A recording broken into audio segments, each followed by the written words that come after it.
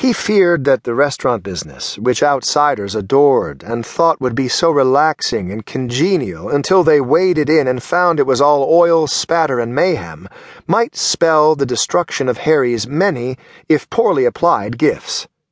For once, Harry might have come upon a task where sheer energy and will might not be enough. Harry leaned back on his heels and looked up at Leo. "I do know," he said. "Okay," said Leo. "Hey, who'd you get for investors anyway?" "Mostly the landlord. He gets to have a long-term tenant for once, he hopes, and he can swan in any time he likes." He paused. "Then a small business loan. Mom and Dad chipped in a little too." Britt's head jerked back in surprise. Leo's eyebrows darted up as he said, "You took Mom and Dad's money? They're retired. It's enough you're staying with them. They offered. Insisted even. I didn't clean out their savings. It was very modest. And you know I'm paying them rent, right? More than what they wanted me to pay, if you must know. I didn't just show up and ask Mom to do my laundry." He delivered the last part with equal measures of defensiveness and amusement, and was rewarded with a collective snort at the idea of their mother doing laundry for any of them.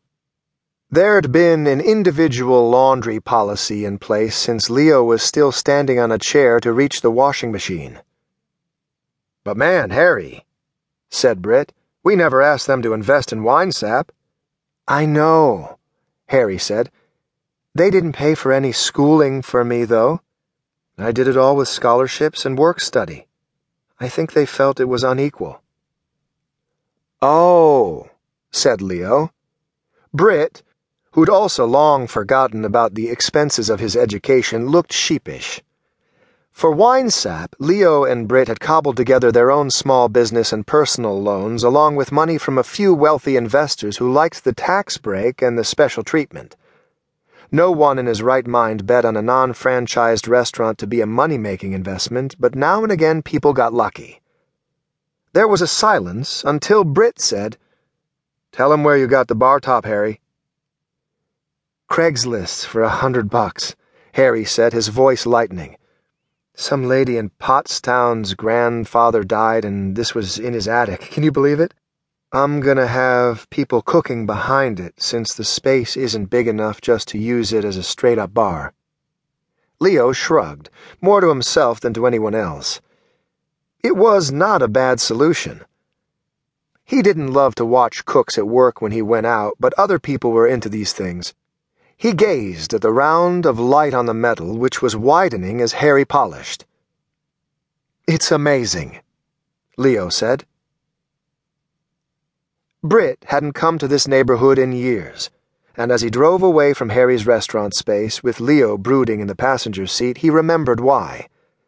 This section of town had always had a certain amount of, call it grit, he decided, but when they were kids, even teenagers, it had felt more gruff and working class.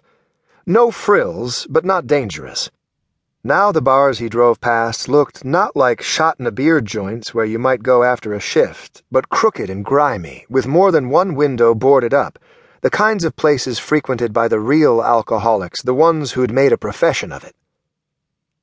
"Did you try to talk him into another location?" Britt asked. He glanced toward Leo, who was peering out his window with a frown.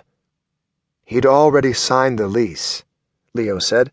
"I didn't realize the landlord was the main investor. I told him he could break it.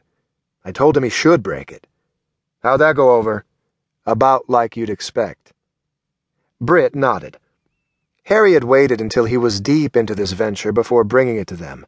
He suspected that Harry didn't really want their input at all. He hummed under his breath as they entered the greener, cleaner part of town on the way to their restaurant. The sugar maples were turning crimson and golden. Leo was quiet as they neared the gray stone facade of wine sap and pulled around the back. He seemed to become focused and inward as they began each day at the restaurant, so interior that when summoned, he often looked at Britt for a split second before he took in who was speaking to him.